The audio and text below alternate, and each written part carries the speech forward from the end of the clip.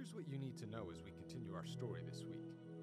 In 538 BC, the Persian king Cyrus the Great issued a decree that allowed the Jewish captives to finally return to their homeland.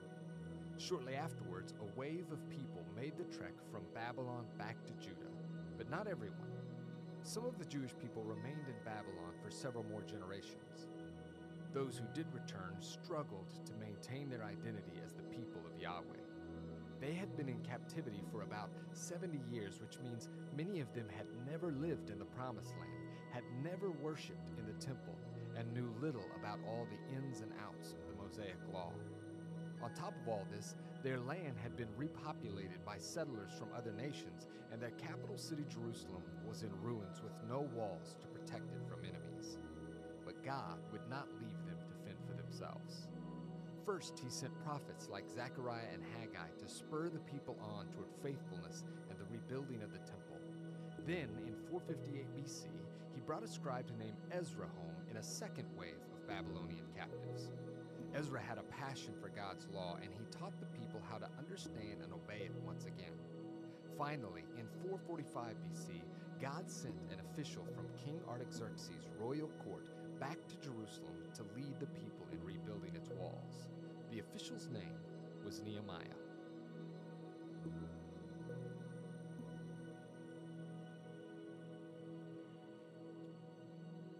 So as we enter into our story this morning, I want you to turn in your Bibles to the books of Ezra and Nehemiah. They're not hard to find, except if you go to where you think they might be, which would be near the the end of the Old Testament, they're not going to be there actually. They're going to come right after the books of 1st and 2nd Chronicles. So under that historical section, the books of Ezra and Nehemiah come right after that. Ezra, Nehemiah, Esther, and then the book of Job.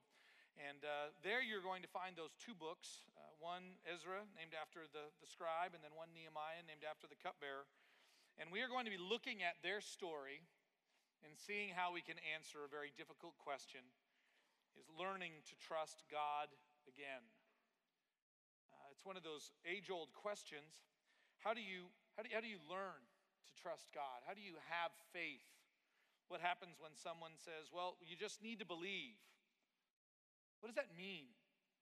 How do you believe? How do you believe more? The disciples actually said to Jesus in one encounter, increase our faith. That's a great question. Another man said, I do believe, but help me in my unbelief. I've lived there. So what we are going to be doing is watching a people try to understand this. A people that are devoted to God, people that have struggled in their devotion to God, are now coming together after this very difficult time in their history. It's interesting that the books, Ezra, Nehemiah, Esther, all three of those happened during this time. The book of Job, we don't know when that happened. Most likely, when you look at the names that are mentioned, that could have happened back in the time of the patriarchs. But the reason why it's there is because the book of Job came to life for the people of Israel during that time. While they find themselves ruined, in exile, feeling abandoned by God, they take this book and they begin to read it like they've never read it before. Much like many of you, I love to ask people, what's your favorite book? And it's amazing the number of people who say to me, the book of Job.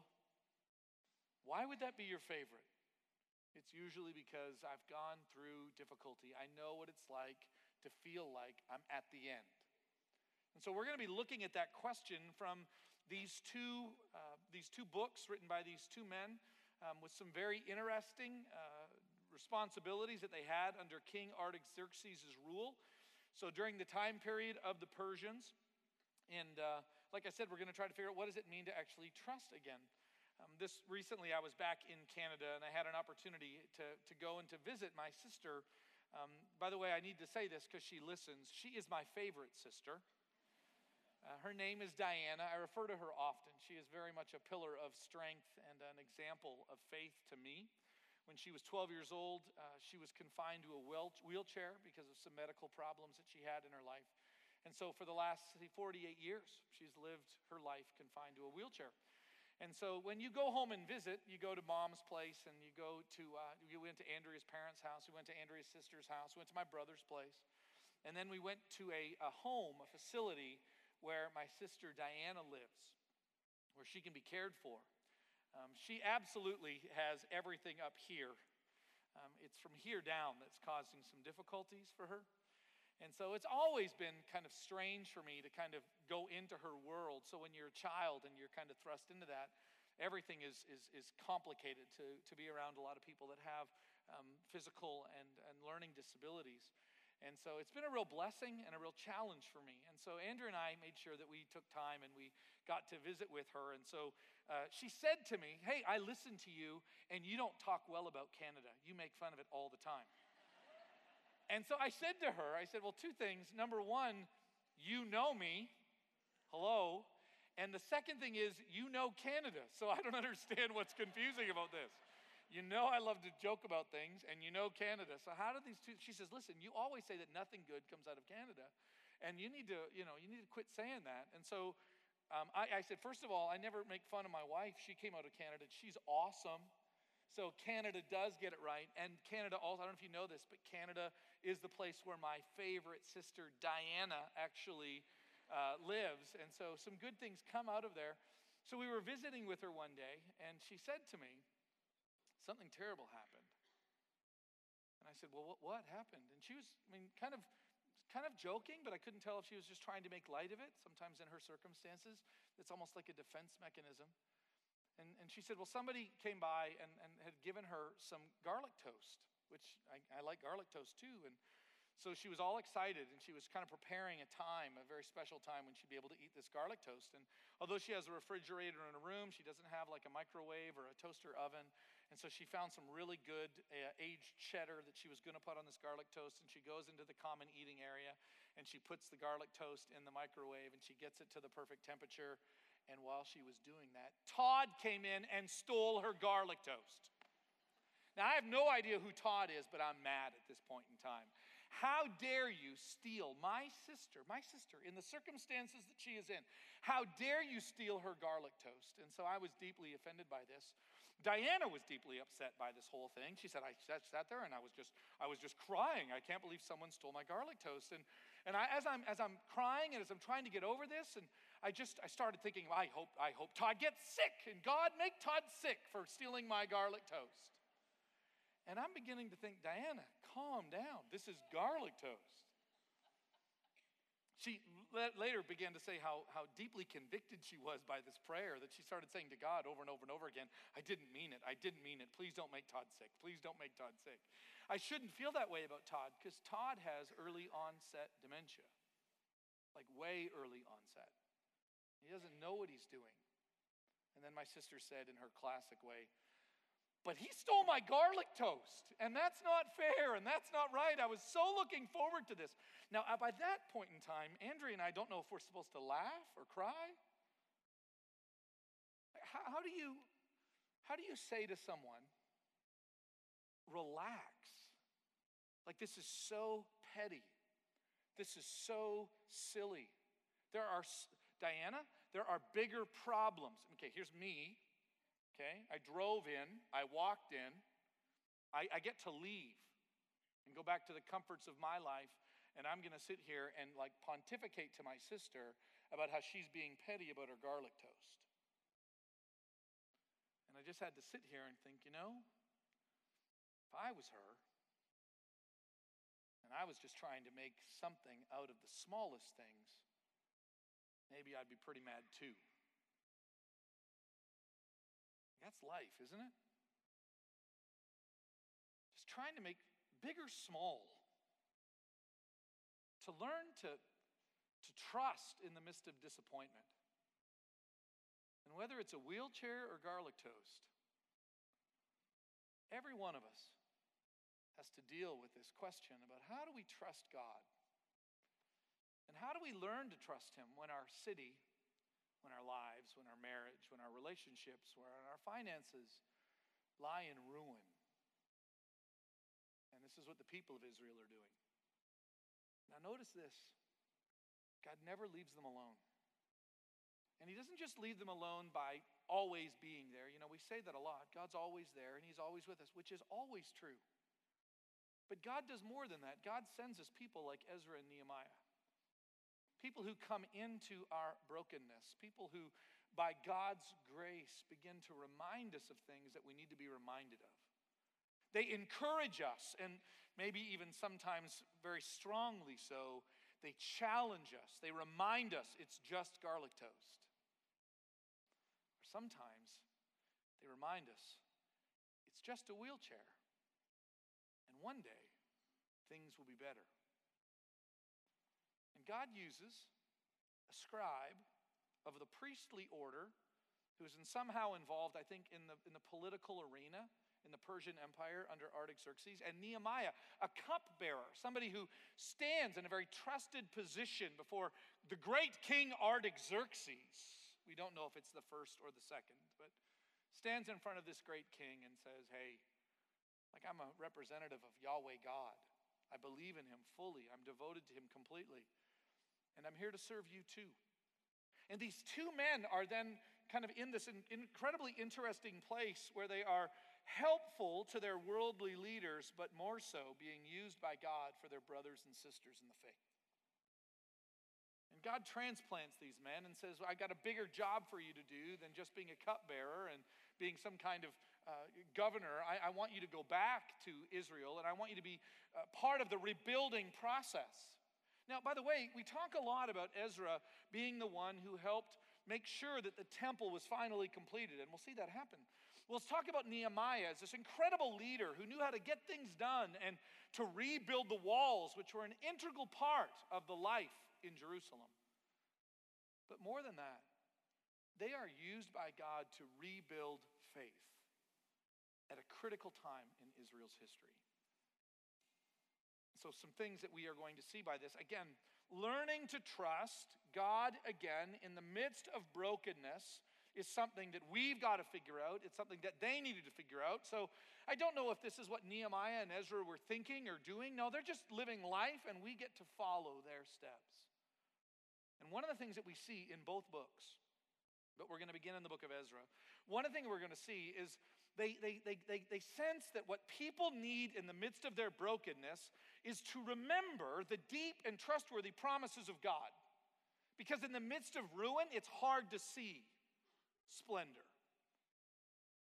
And I love how this verse describes Ezra. I want you to look at Ezra chapter 7, verse 10. And again, I'm not walking through all of these books, but I am going to look at the books kind of in their entirety. And one of the things that we notice about Ezra, before he does anything outwardly, he recognizes the need for him personally. Ezra chapter 7, verse 10 describes Ezra in this way. For Ezra had set his heart, which is interesting because we always think about study in the mind, but Ezra set his heart to study the law of the Lord and to do it and to teach his statutes and his rules in Israel. He set his heart that I'm going to know the Word of God. I'm going to love the Word of God. And I'm going to do the Word of God. It's funny how often we kind of pit these two things against each other. Boy, it's all this head knowledge, all these Christians are interested in is head knowledge, like somehow that's a bad thing. I'm very grateful for those doctors who work on my children. I'm really grateful for all their head knowledge, aren't you? I'm really grateful for all those people that build roads and airplanes. I'm grateful for their head knowledge. I'm grateful when I fly that these planes weren't built from the heart. Like, I'm glad that they built them from the head. And so we do this, right? We want to almost pit heart versus mind. I get what we're trying to say.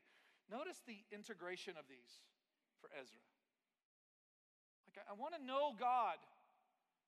Like, in order to trust him, I need to know him. I need to know who he is. And as we have seen, so much of Israel's history has been a not remembering because they're not doing what they were told to do, which is moms and dads, tell your kids about your faith. Tell your kids about God's faithfulness to you. Remind them when they wake up and when they go to sleep. Speak about it when they're getting ready to go onto the school bus.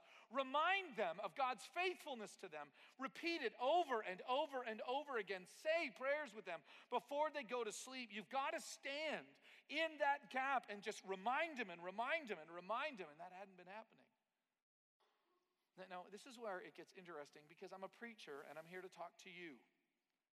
But this text really isn't about you. Like, this text actually is about me. This text doesn't say, Jim, you need to go tell everyone that they need to go and study the law. Now, this text says to me, I've got to love the law. I'm not here to talk to you today, at least not on this point. I'm here to be personally convicted by this. Before I can ever stand up and say, you know what you need to do, I need to get over the first part of this. Ezra set his heart. Ezra set his heart, first and foremost, not to pontificate on what others need to do, not to try to fix everybody else's problems, not to try to understand the world from everybody else's perspective, but Ezra set his heart, Ezra set his will on God and on God's word. And then from there, it's amazing how God works. I don't know what you need to do, but I read this text, and I recognize what he was devoted to. And I don't mean to be selfish when I say this, but what Jim Johnson needs to do, because he lives in a broken situation. His marriage isn't perfect. I know you're right, mostly my fault. My kids need help. The community in which I live in, they need me to what? To tell them what to do? No, before we ever get there, and we'll get there, before we ever get there, to set my heart, and not just to know, but to do it. And then to allow God, through His Spirit, to spill over from there. The reason why Ezra was so well respected was he wasn't trying to find things out to be a know-it-all. He wasn't trying to figure things out just for others. That will always come back and bite you. But in the end, he knew that what I need to do is to set my heart to study the law of the Lord and to do it. And as we can see over time, and to teach others to do the same thing. Jump over to the book of Nehemiah. We'll see how this ministry that Ezra began in his own study, in his own time with God, then began to spill over, because this is what happens. The more that we know who God is, the more that we learn to trust God, God, in His providential, sovereign care, pushes us outward. The more that we know Him and the more that we trust Him, God just naturally, in the circles of discipleship that He has placed us in, He begins to extend His time and His purposes so that we can then become a blessing to others. Nehemiah chapter 8, verses 1 through 3. Notice how now we see these two compadres, these two leaders working now side by side. Nehemiah recounts this story here. Nehemiah chapter 8, verses 1 through 3. And all the people gathered as one man into the square. Now remember, the city is still not exactly where it needs to be. Certain things have been done and certain things need to be done. The walls are rebuilt, but there's not everything completely done yet. And so there's a lot of brokenness that still exists. And all the people gathered as one man into the square before the water gate. And they told Ezra, the scribe, to bring the book of the law of Moses that the Lord had commanded Israel.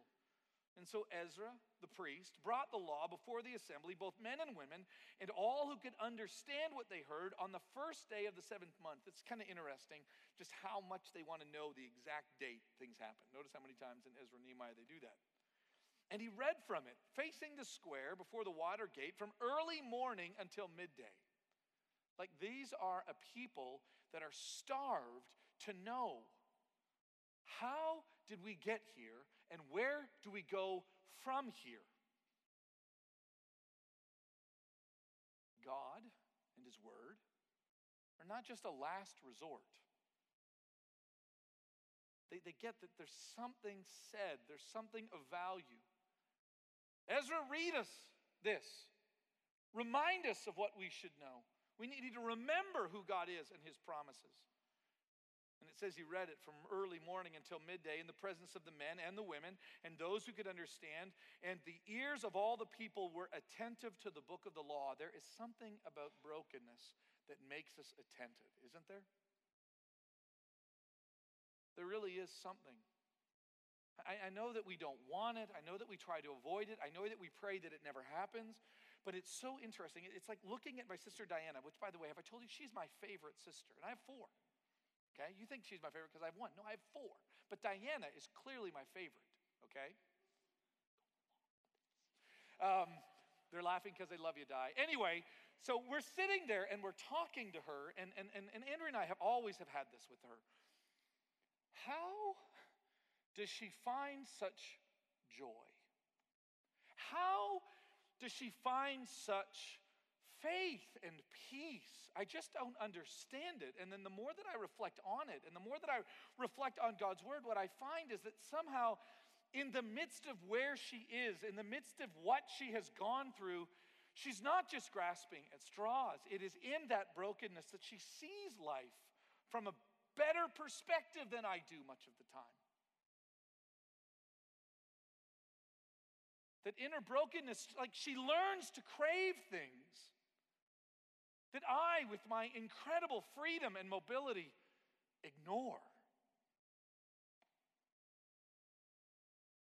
She's the only one that listens to everything we do around here. Why? Well, you might think she doesn't have anything better to do with her time. She describes it like this: I just really look forward to hearing God's truth. And this is what this people now know. Like, I know we're broken because we ignored God's law. And I know we need to be rebuilt from the very foundation up. And they're ready to listen. Nehemiah chapter 8, verse 8 kind of summarizes this beautifully. And they read from the book, from the law of God clearly. Interesting. I know that we talk a lot about the Bible and how complicated it is and how difficult it is. We love to look, especially at the pages of the Old Testament, and go, I don't know how that all fits together, and you got to figure out all the problems. It's interesting that they read this and they went, wow, I think I got this. I think I understand this. I would argue, and I know I don't think it's just my perspective, but we make more of the obscurity of, we make more about what we can't understand than the mass amount of information that we can understand. I hear people talk about this all the time. All the different churches and all the different denominations, even in Stillwater, all the different perspectives, all the different interpretations. And yet when you go back and you look at church history, there's something known as the perspicuity of Scripture. That means it's clear. Interesting that the word perspicuity describes clarity, right? By the way, that might say more about us than somebody else. The clarity of Scripture. When you say to the church for the last 2,000 years, so do you have a sin problem? The church has uniformly said yes. If you were to say to the church, can you tell us the solution to the problem? They would say, God is the solution, Jesus Christ is the Savior. No real debate about that, to be honest with you. And how do we receive this? By faith. It is the grace of God that no one would boast. It is clear. So that Jesus, what did he do to accomplish that? The church doesn't go, we've got a couple of options. No, he died in our place for our sins.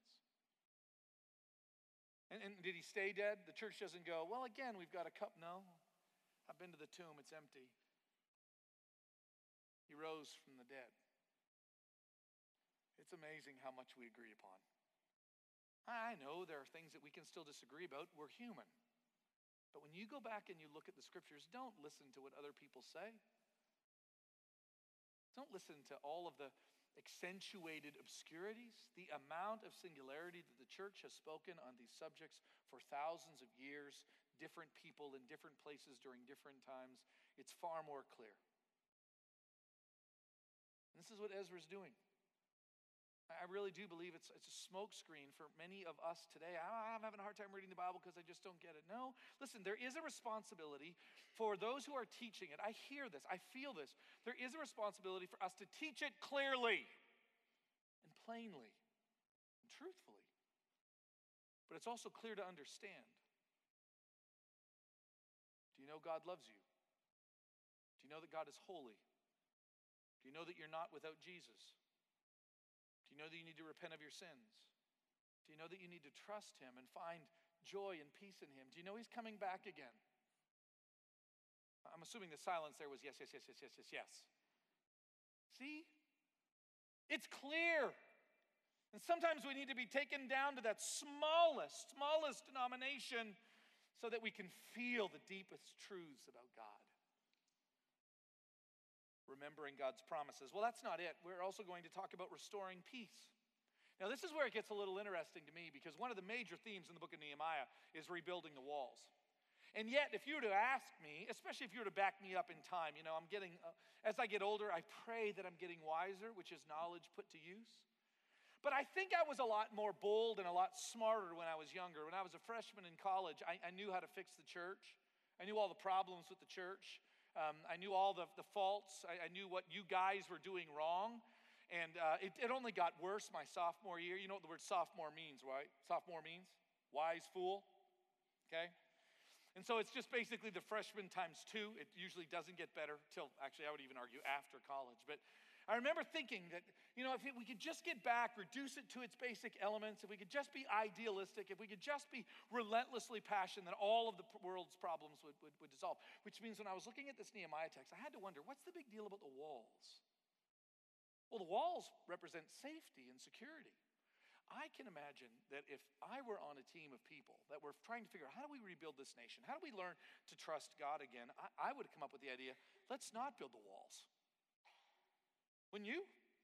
Think about it. If you really want to trust God, why build walls? Can you imagine the freshman plan for this?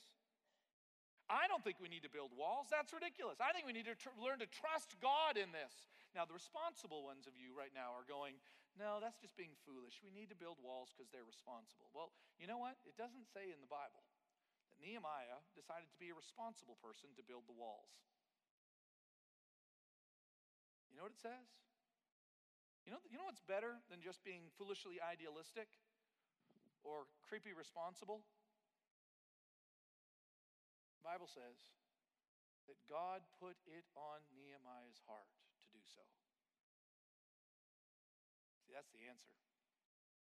That beats idealism, and I would argue it beats responsibility.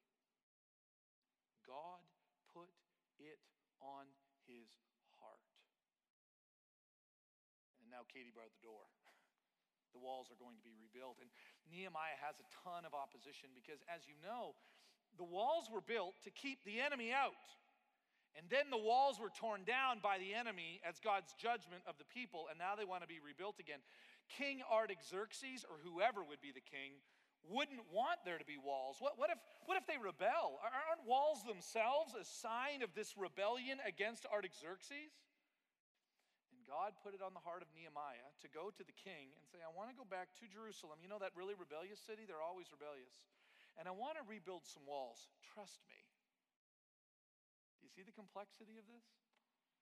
And all those factions that live around Jerusalem, they don't want those walls rebuilt. And they're going to send bad reports back to Artaxerxes. You know they're rebelling. You know this is all a ploy. You know you're being used, and it's back and forth and back and forth. And even the people, even the Jewish people are still just treating each other poorly, and the rich are taking advantage of the poor. And Nehemiah comes upon this scene and has to deal with adversity, enemies from without, enemies from within. But God put it on his heart to do so, and these walls need to be rebuilt. One of my favorite things to do when we're in Jerusalem is we're in this area. It's kind of like a mall, and while they were building this mall, they discovered this wall. And as they began to discover it, they went, okay, whoa, wait a second. This is Nehemiah's wall. You can actually see it. You're walking through this mall, you look over this railing, and there's this like old wall, and then a little tiny post. Nehemiah built this, you know? And you're looking over, you're going, I'm thinking, why didn't you tear down the mall for the wall? Well, they said, well, we don't do that because there would be nothing left. We still have to live here. But I'm looking over this balcony, and I can see this wall, and I'm wondering, was Nehemiah right there building this? Like, I know it's just a wall. It's amazing how God, as he is restoring trust in us, still does it in his time with very natural and normal things. Nehemiah just doesn't pontificate. He doesn't just think about the idealistic things, about what it means. It's time to rebuild, gentlemen and ladies. And the wall gets rebuilt. He does the things necessary to squash the rumors about his rebellion. He makes sure that the poor stop taking advantage, or the rich stop taking advantage of the poor by excessive interest. And he makes sure the walls are rebuilt. He assigns people to different places. But by the way, this isn't a book. I know that we are tempted as church leaders, particularly, to try to use this book to glean church lessons about leadership. But this is more about an individual and a nation's faithfulness to God. And to restore the peace that comes when the walls are rebuilt. And so we see in Nehemiah chapter 6, verses 15 and 16. And so, in the midst of all of this adversity, so the wall was finally finished on the 25th day of the month of Elul. In 52 days. Wow, that's amazing. Now, I know the city's not this, it's not like Oklahoma City. It is much, much, much, much, much smaller. But still, 52 days is amazing. And when all of our enemies heard of it, all the nations around us were afraid and fell greatly in their own esteem. These were the adversaries of them. For they perceived that this work had been accomplished with the help of our God. Because when God puts it in the heart of God's leaders to lead God's people to do something, those who are the enemies, their esteem in their own eyes, their worth in their own eyes goes down. Because they recognize that God is with them. And you got to admit, if that's how the enemies felt, if their esteem went down because this mighty, powerful God had helped the people do this, what does that do to the people? Again, I'm not talking about self-esteem. I'm talking about people who are beginning to learn to trust God again. Trust God by listening to His promises. Trust God by listening to His leaders. Trusting God by listening to God. Not only does the wall need to be rebuilt, but the last thing we're going to see back in the book of Ezra, turn to Ezra chapter 6, is there's another major monument. Right at that particular time, it was still in ruins. It was the temple. Ezra is a complicated figure. Coming from the priestly order, obviously the religious practices and the religious places are a big deal to him. And so it's no surprise that the temple is going to be a big deal.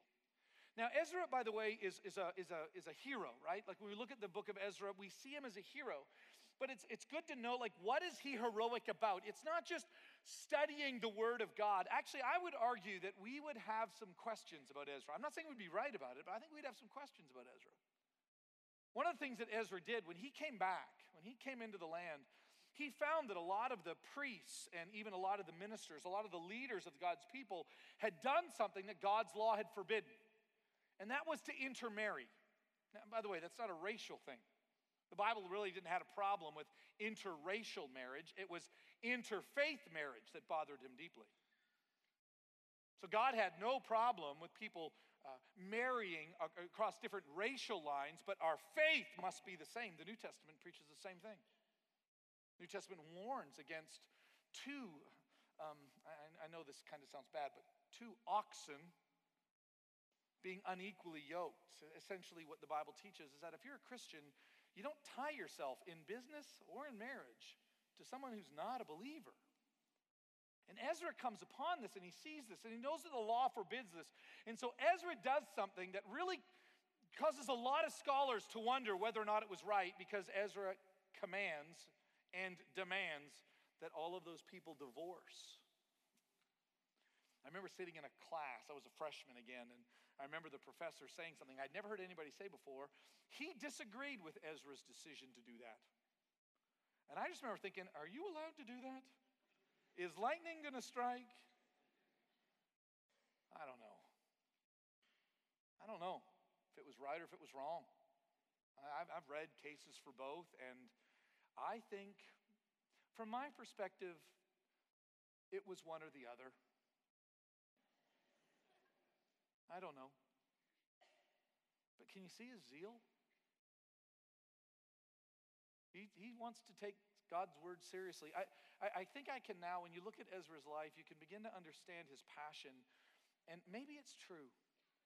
Maybe it's true that Ezra was the first that came from this group of people that then became known as the separated ones, the ones who were so committed to the law that they decided to separate themselves out from the rest. They were so devoted to tithing right and to worshiping right and to living right They were so devoted to God, they became known as, in the New Testament, they appear on the scene, and do you know what they're called? Pharisees. Now, I know that kind of has a bit of a bad connotation, bad taste in your mouth. Aren't those ones that had a problem with Jesus? Yeah, that's them. Best of intentions, though.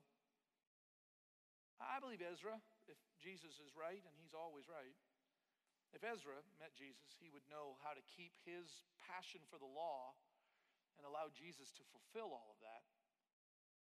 But Ezra is passionate. I would tell you that there really is a problem when we decide that we're just going to throw away everything. That's kind of one of the ways we love to deal with things today. Let's just throw away everything, get down to its basics. But Ezra said, no, we need to go back and we need to rebuild this temple. In the way that walls need to be rebuilt, we need to reestablish worship. We need to do it the way that God told us to do it. And by the way, I think that's something that we need to hear today. A lot of stuff that we just want to throw to the side and then later wonder, why are we missing some things? I think a lot of it has to do with one of the reasons why we brought back corporate prayer into our midst, because we don't do that enough, and we should do that. One of the reasons why we gather around the Lord's table every Sunday, and we don't even have a table, is because we really should do that.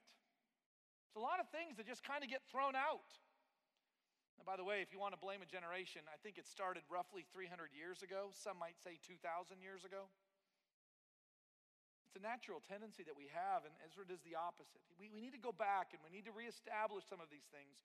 Verse 16, Ezra chapter 6. And all the people of Israel, the priests and the Levites and the rest that returned to exile, celebrated the dedication of this house of God with joy. And they offered at the dedication of the house of God 100 bulls, 200 rams, 400 lambs, and a sin offering for all of Israel, male goats, according to the number of the tribes of Israel. That'd only be 12. You should have seen how many they sacrificed the first time. That's why this book records those who had seen the first temple and those who had seen the first walls. When these things are being redone, they're kind of crying. And not just from joy, but, oh, you should have seen the first one. But look at verse 18. And then he set the priests in their divisions, the Levites in their divisions, for the service of God in Jerusalem, as was written in the book of Moses. We are going to reestablish worship. So there are things that we can do. We read the books of Ezra and Nehemiah. There are leadership principles, and there are things that we can do to make sure that we remember God's promise and we restore peace and we return to right worship. Does that fix our problem? Did you answer, Jim, about how do we learn to trust God again? No. See, what's interesting is that all of these things that we read in the book of Ezra and Nehemiah, all of these things in this entire series, the gospel of the kings and the prophets, I thought it was the gospel of Jesus Christ. It is.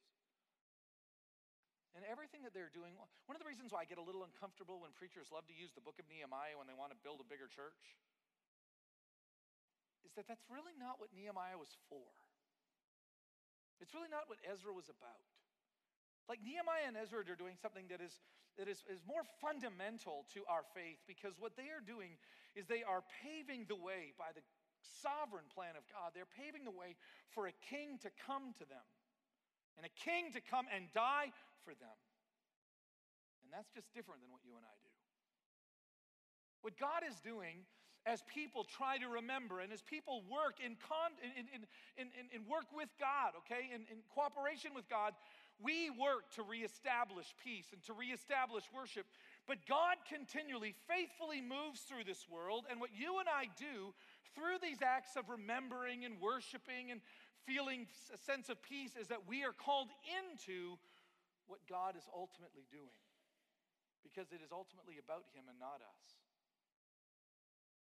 So when I ask you that question, how do we learn to trust God again? One thing that deeply concerns me is I hear a lot of people describing that. Yeah, I'm really trying to trust God again because He really let me down the first time. Even that statement, learning to trust God again, who's the one that dropped the ball on that? I'm telling you, the Bible says it was not him. God does not disappoint. True. I think every one of us, if we're honest, feel as though He did. How do we match those up? I'm telling you, this is why Jesus is more than just a figurehead. It's more than just a really cool idea. Because when I look at the life of Christ, when I look at what he gave up to come down here, what I look like how he lived and learning obedience and attending synagogue and going to the temple, and then I see him obediently going to the cross and dying in our place for our sins and rising again and commissioning the disciples to continue that ministry and ascending into heaven and sending his Spirit upon us. What I find in that is something that I can trust. Something that I can believe in, something that connects to God's always plan.